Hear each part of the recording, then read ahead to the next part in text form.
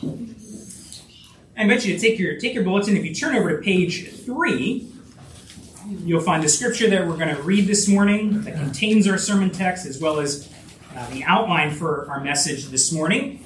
As I mentioned, we've been studying the book of Ephesians.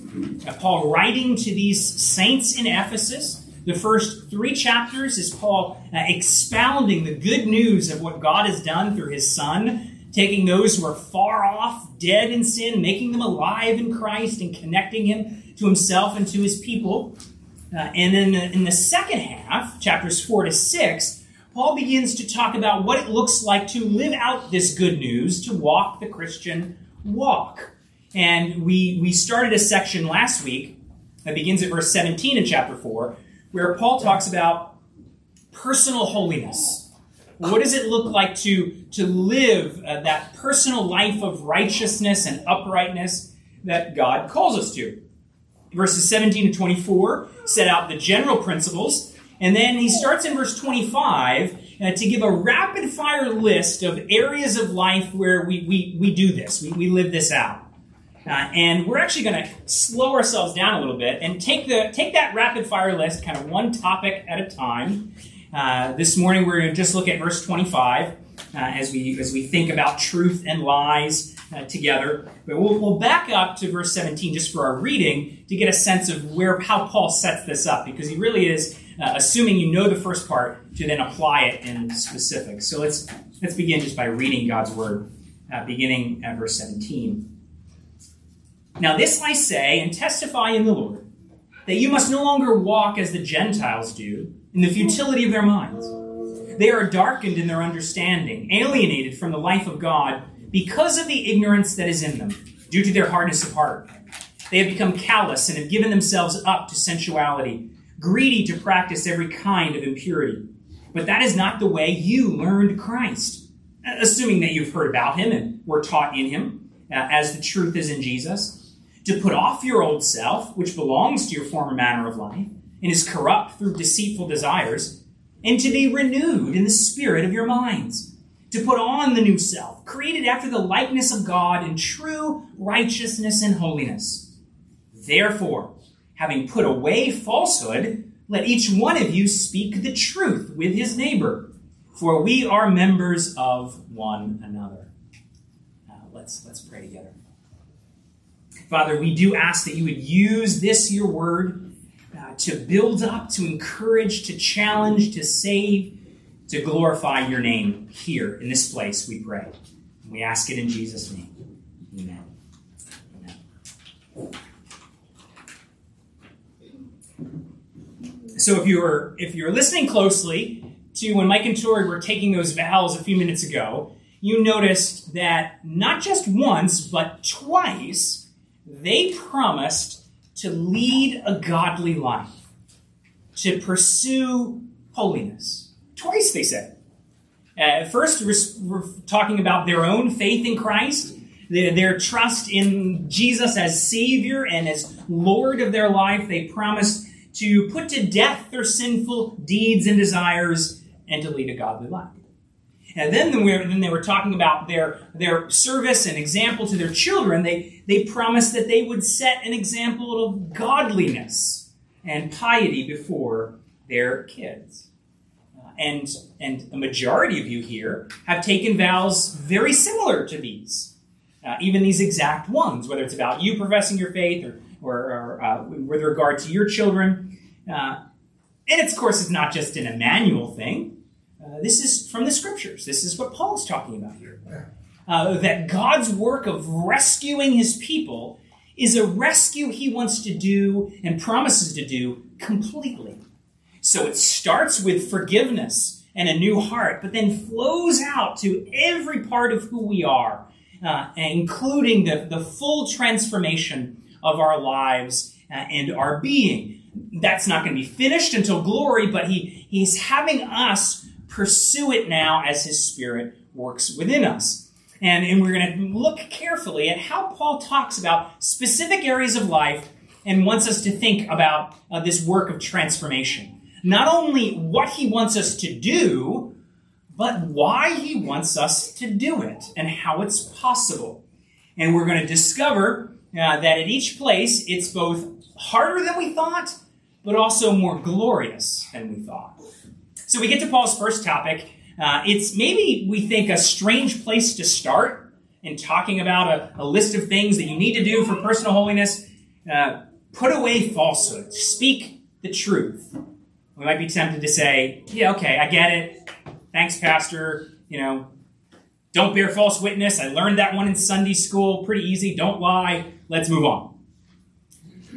But it's actually both harder than we think and more glorious than we think. Let's take a look more carefully at verse 25 in the context of the rest of Scripture and see just this wonderful life that the Lord is calling his people to. We'll discover that just like he's introduced before in general, now he gets to in specific, that this work of the Christian life has to do with a putting off and a putting on. Just like we said last week about like clothing, you put off the old life, you put on the new, and Jesus right there in the middle of it. So sure enough, in this verse, as he goes to talk about this new topic, he gives us something to put off, and he gives us something to put on. So let's take it kind of piece at a time, and we'll see just how deep and just how glorious it ends up being. So we begin with what to put off. We need to put off falsehood and lies, and we quickly discover in the context of Scripture that the problem is actually much, much bigger than we think. Why do people lie? Why? Why do you lie? Come on, be honest. We do. Right? Don't lie. You lie. But why? Why do it? Well, to really get down to the core of it is critical, because if you don't know why you do it, you're not going to be able to change it. You won't understand how God plans to change it. Why do we lie? Why do you lie? Well, let's go back to where lies first began. Do you know the first lie that was ever told on this earth? We read it this morning. There, back in the book of Genesis, back in the garden, there was God's perfect, spotless, holy, truth-filled world, and enter the lie.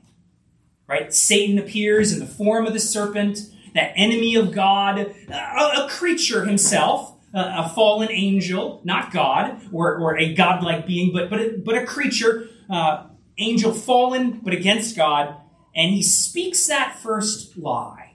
Remember what he tells Eve, Adam, we're told, right there standing by. But the serpent said to the woman, "You will not surely die." Right, he's talking about eating from the tree of the knowledge of good and evil. "You will not surely die, for God knows that when you eat of it, your eyes will be open, and you will be like God." Yeah, that's a lie. It's a lie on the surface, and it hides a really big, really ugly lie underneath. So the lie right there on the surface is the serpent says, "Oh, you eat that? You're not going to die like God said. You'll actually be like him." Yeah, that's a lie, as they soon discover. They eat, they don't turn out like God, and sure enough, they do die. Spiritually, in the very moment, and physically in the future. So, on the surface of it, it's a lie that Satan tells, but notice that it hides something much more sinister that's packaged with it. Notice what the serpent is saying to Adam and Eve. He's saying to them, you do realize God is not good, and you can have life apart from him. Isn't that what he's saying? God's not good. Don't you see what he's holding back from you? Don't you see what he's keeping you from? You could be like God, but he's keeping you from it. He's not good. And you know what? You actually can have life, real life, fullness of life apart from him. That's a lie. That is the big lie. Right, I know politicians are talking about what happened in the election. Who told the big lie? We can say to the world, that's actually nothing. This is the big lie. This is the lie that Adam and Eve bought into and brought the whole world into fallenness and darkness and chaos. And it's the lie that each of us begins our life built upon. Adam and Eve buy into it. And they fall. and their whole being is darkened because of it. And it's still the lie that is believed and lived on. So you fast forward in Scripture, go to the book of Romans. And in Romans 1, Paul is talking about fallen humanity. He's talking about what it looks like for people to be separated from God. And he describes it in terms of a lie. Here's what he says in Romans 1, verse 25. He says, they exchanged the truth of God for a lie and served the creature rather than the Creator.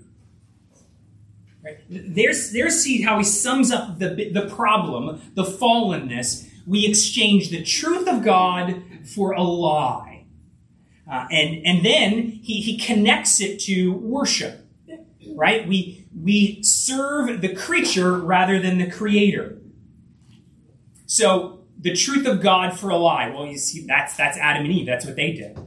Right? This truth that God is the only source of life, God is the only source of goodness, and yet they trade that in, Adam and Eve did there in the garden, for the lie that life could be found somewhere else.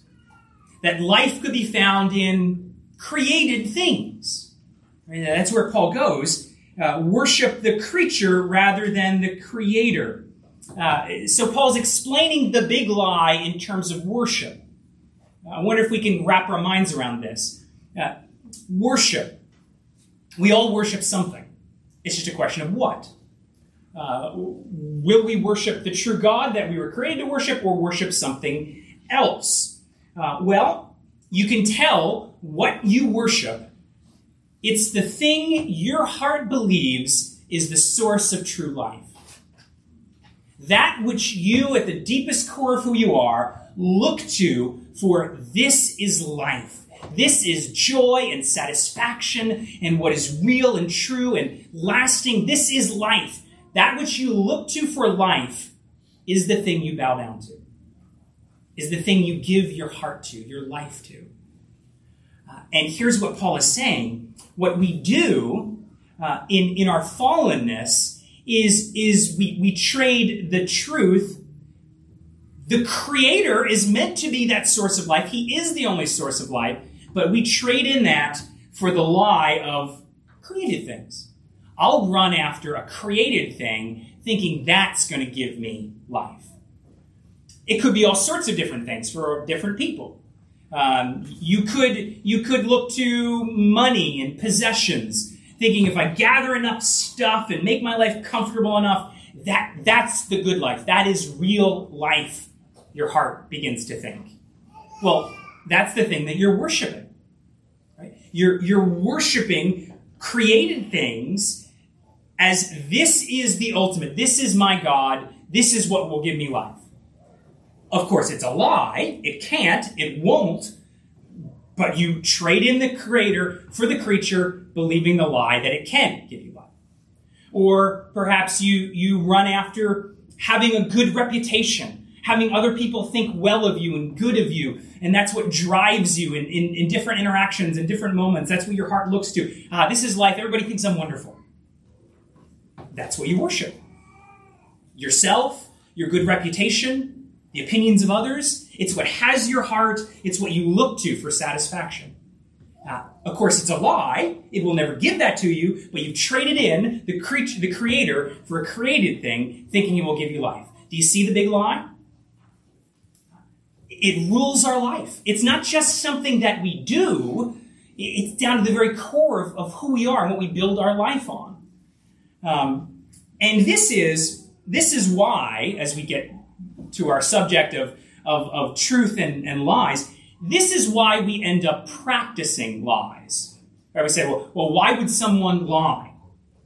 Right? We don't lie just for the fun of it. Lying in and of itself isn't particularly fun. If I just stood up here and told you the grass outside is blue, it's a lie. But it's not very fun. No, we only tell lies that do something for us. That we're motivated by something. We're motivated by worship. So let's take an example. Probably the situation where we're most likely to lie. And that's when we're in some kind of interpersonal conflict, some kind of situation of tension, you and someone else.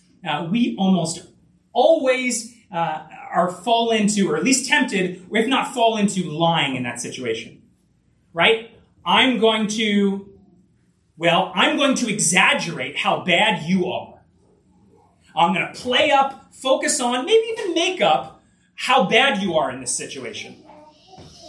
And, conveniently, I'm going to leave out, minimize, even completely fudge the truth about me. Not that bad. Actually, I've done all sorts of righteous things. We highlight, we make up, we fudge, we lie. Why? Because we're motivated by worship. It's not fun in of itself. We're after something. We're after what we think in that moment is going to give us life. We think, well, if I can lie about you, well, then that makes you look not so great, and it makes me look really good. And if I lie about me, well, then it makes me look good.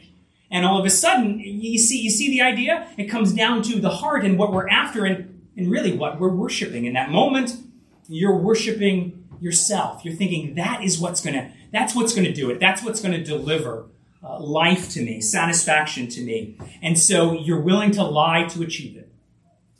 It's a worship problem. It's the big lie. It's thinking that you can find life apart from God. And you buy into it, and I buy into it, and we build our whole lives on it. The problem of lies is bigger than we think. Which means we're going to need a solution that is much bigger than we might originally imagine. When we talk about truth and lies, we can't just swap out a few verbal habits. Okay, I'm going to stop talking like this and start talking like that. That's not going to do it because it's a deep problem at the core of our being. We need a full, complete rescue. And so sure enough, the rescue arrives. And it's a person. The truth, the solution is a person. Truth arrives and truth saves. And I'm thinking here, Bible's thinking here about Jesus. The Bible describes Jesus as the true one. Well, that's Revelation. Revelation verse 3. He's the Holy One, the true one. Chapter 3, verse 14. He's the faithful and true witness. Jesus is the very embodiment of truth. John, as he introduces Jesus in his gospel, remember, introduces Jesus as the Word. The Word, he's communication from God in his very being. The Word becomes flesh, dwells among us. Grace and truth came through Jesus Christ. Jesus is the very embodiment of truth, the truth of God. Not only does he embody it, then he lives it in his life. Peter summarizes the life of Jesus with these words. Interestingly, he uses the language of lies and deceit. He says, this is 1 Peter 2, Jesus committed no sin, neither was deceit found in his mouth. When he was reviled, he did not revile in return. So here's Jesus in describing his righteous, perfect, earthly life. Peter says, yeah, he committed no sin, and here's a prime example. The highlight of it, deceit was not found in his mouth. The very problem we have with deceiving, not Jesus. And then Peter brings up the example, a situation, the very situation where we're tempted most to deceive, right? When we're reviled, when someone attacks us, when there's a conflict, well, that's where we whip out the big lies and go after someone. Lie about you, lie about me. But what about Jesus? Peter says, when he was reviled, he did not revile in return. When people told lies about him, he didn't attack in return. Jesus, so in his being, he's the truth. In his practice, he speaks the truth and avoids lies. He even takes on the big lie we've been talking about. Remember Jesus in the very early part of his ministry. He's led by the Holy Spirit into the wilderness. And there Satan comes to tempt him. Just like Satan had tempted Adam and tempted Eve, Satan comes to Jesus. This is the second Adam, the second representative of humanity. He comes to Jesus, tempts him. And you look at the details and you start to realize, well, at the core of it, it's the same temptation as the garden. So Satan comes to Jesus and says, hey, if you're the Son of God, turn that stone into bread. You here in the wilderness hungry.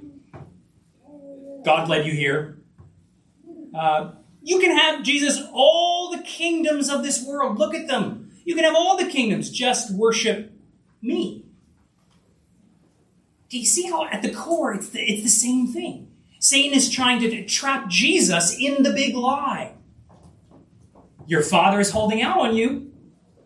He doesn't really love you. He's not really good. He's holding out on you.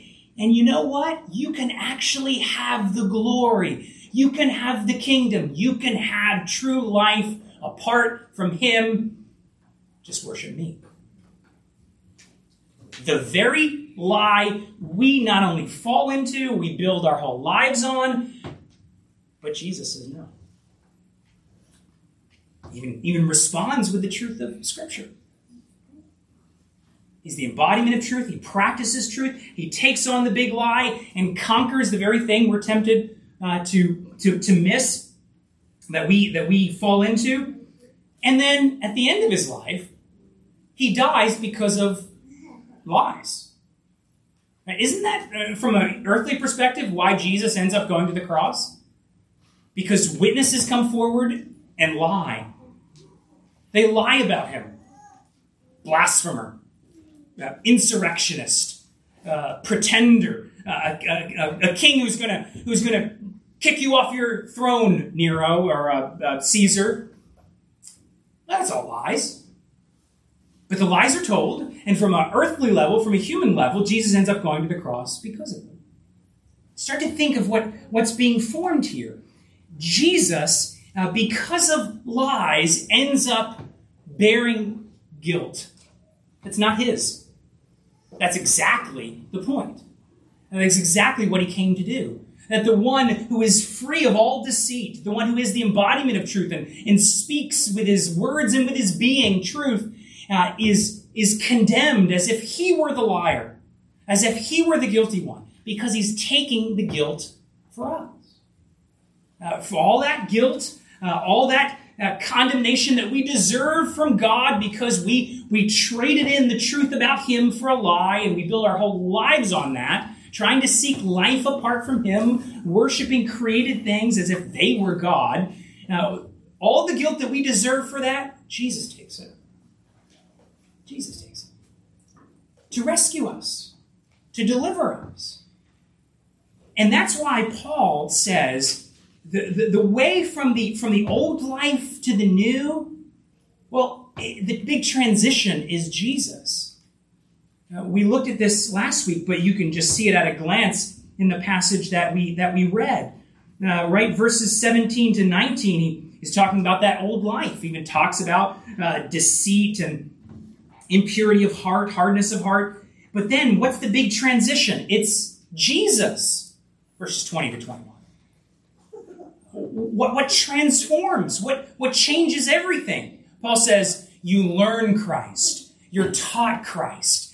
You come to know, at the end of verse 21, the truth that is in him. This very truth that he is the one who rescues liars like us, who rescues false worshipers like us. So there is the hope. It's not in you trying harder or me trying harder. It's we need a Savior who has done it for us. And so we run to Jesus, convicted of who we are by nature. We run to him who welcomes sinners because of what he did. So maybe that's you continuing to trust him as you have for years, or maybe even for the first time realizing that your life has been built on a big lie. You've been worshiping the wrong thing, and you need a rescue, and here it is in Jesus. And then you're ready in that rescue and that strength to live a new life. You're ready to put on the new clothes. You've been made clean by Jesus through faith in him, and now you're ready to put on the new clothes of righteousness and holiness. And so you get to verse 25. Therefore, having put away falsehood, let each one of you speak the truth with his neighbor, for we are members of one another. Now, in Christ, you're ready to live it out in the strength of Christ, because of what he's done. You're ready to put away the lies. Okay, so you go back to those situations where you're tempted to lie. Maybe it's the one we talked about. There's some kind of tension with someone else, and our minds can automatically go to begin how am I going to really play up how awful they are? Maybe even fudge it, make it up, and, really kind of downplay how sinful I am. Now you're ready in that situation to speak what is true, even if it makes someone else look good in comparison to you. I'm willing to tell the truth about myself, even if it means other people see that I'm not as great as they might have thought. I'm willing to have that come out into the air, into truth.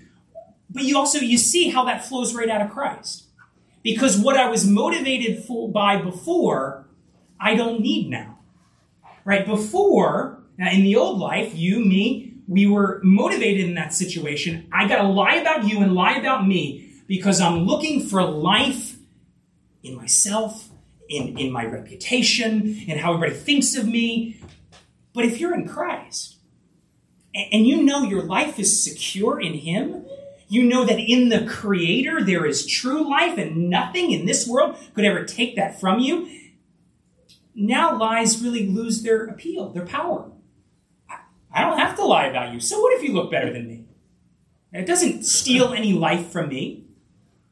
So what if you come to the realization that I'm not as great as you maybe thought I was because the truth about something I did or said comes out into the open? Well, that's okay. I don't have to be scared of that because that's not going to rip life from me because my life is secure in Christ. So now I can tell the truth about you. I can tell the truth about me. It's living out the truth of Christ. That's going to be hard. It's going to take work, but now you have the strength to do it. Now you have the foundation of which to build that on, and it's Jesus. So there's no reason to lie, right? Put away falsehood, speak the truth with his neighbor, for we are members of one another. You see where Paul's telling us primarily, or at least initially and most poignantly, to speak the truth. It's within the body of Christ. Right? The neighbor close connections he seems to be talking about here are within the church, members of one another. Now, of course, you speak the truth to others as well, but he says that's especially important in here because we're connected to one another. Because speaking the truth only makes sense if we're members. You're a part of the body, and I'm a part of the body. For me to lie about you is to hurt me because we're in the same body. Right? If your hand tells destructive lies about your foot, you're just hurting yourself. And that's what we do when we deceive one another. But now he says, no, so here's the better way. In Christ, you're connected. Now you can make someone else look good because if they're in Christ, you all win. And you protect and honor with the truth. Of course, the greatest truth we speak to one another is the truth of Christ. We remind one another of what is true, of where real life is found and where it's not. We remind one another that real life is in the Creator, is in Christ, and our identity in Him. As we speak that truth of Christ to one another, we're all built up. And of course, it's going to overflow to the world that is trapped in the big lie, like we were. More and more, that's going to overflow, and the testimony and the light is going to shine. The truth that is in Christ. We speak forth the truth of Jesus, knowing that the truth of Him will set us free. Put off falsehood. Speak the truth. It's harder than we think because it's deeper than we think. But what it gets us wrestling with is the very heart of our hope and our life. And so allow yourself to go to where life really is in Christ. Even use something like lies to get you there. Cling to him, and then let that flow out into your being. Your life built on him, we speak the truth in him. Let's pray together. Father, we do pray that you would shine the light of your truth in each heart. Lord, that you would expose that which is false. Lord, show it for the destructive thing that it is. And Lord, bring us true life in you. Thank you for your word, that it is that light to our path. Lord, shine the light for us this day and in the days ahead, we pray. In Jesus' name, amen. Well, let's respond to God's word. We'll turn over to our final hymn on page 6.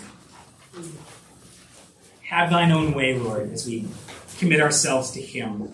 Please stand with me.